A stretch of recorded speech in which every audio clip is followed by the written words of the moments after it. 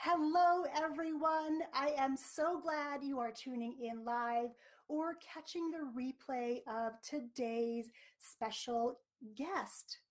Today, I have for you Joy Acosto.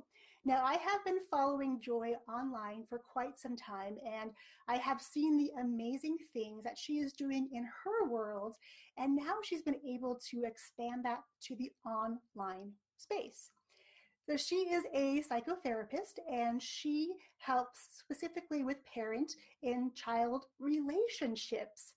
Joy, it's really a pleasure to have you here on the show today. Thank you so much for having me. It's my pleasure. My honor too. Thank you. Now, I'm really excited because the online space is such an interesting thing because we can connect live across the country. You're in Florida, I'm in Nevada. We can do it in real time. And it's just fun to see how fast things can evolve. Because last week you posted an amazing article talking about this 19-year-old cellist. And when I read the article and read your comments, I just knew I had to have you on the show because it really boiled down to helping our kids understand that the gifts they have are so, so special and they need to share those gifts. Can you share just a quick synopsis of this article and why it was so meaningful for you? Oh yes. Okay. So when I read, a friend had shared it, and I said, "Oh, this is interesting."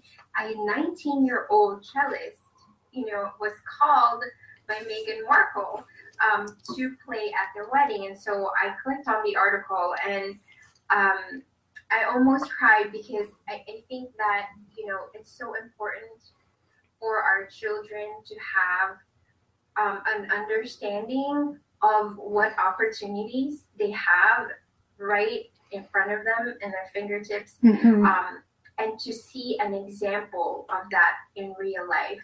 And so the article said that I think the Duke and the Duchess, well, they were not married at that time, had gone to a show in London, and the star cellist, I can't even pronounce his name.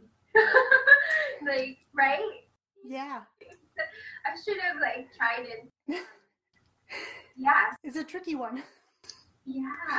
The couple had gone to a performance and watched their group in London, and he made a mark this 19-year-old them, like he impacted them the same, because I mean months later they remembered in LA, perform in LA. He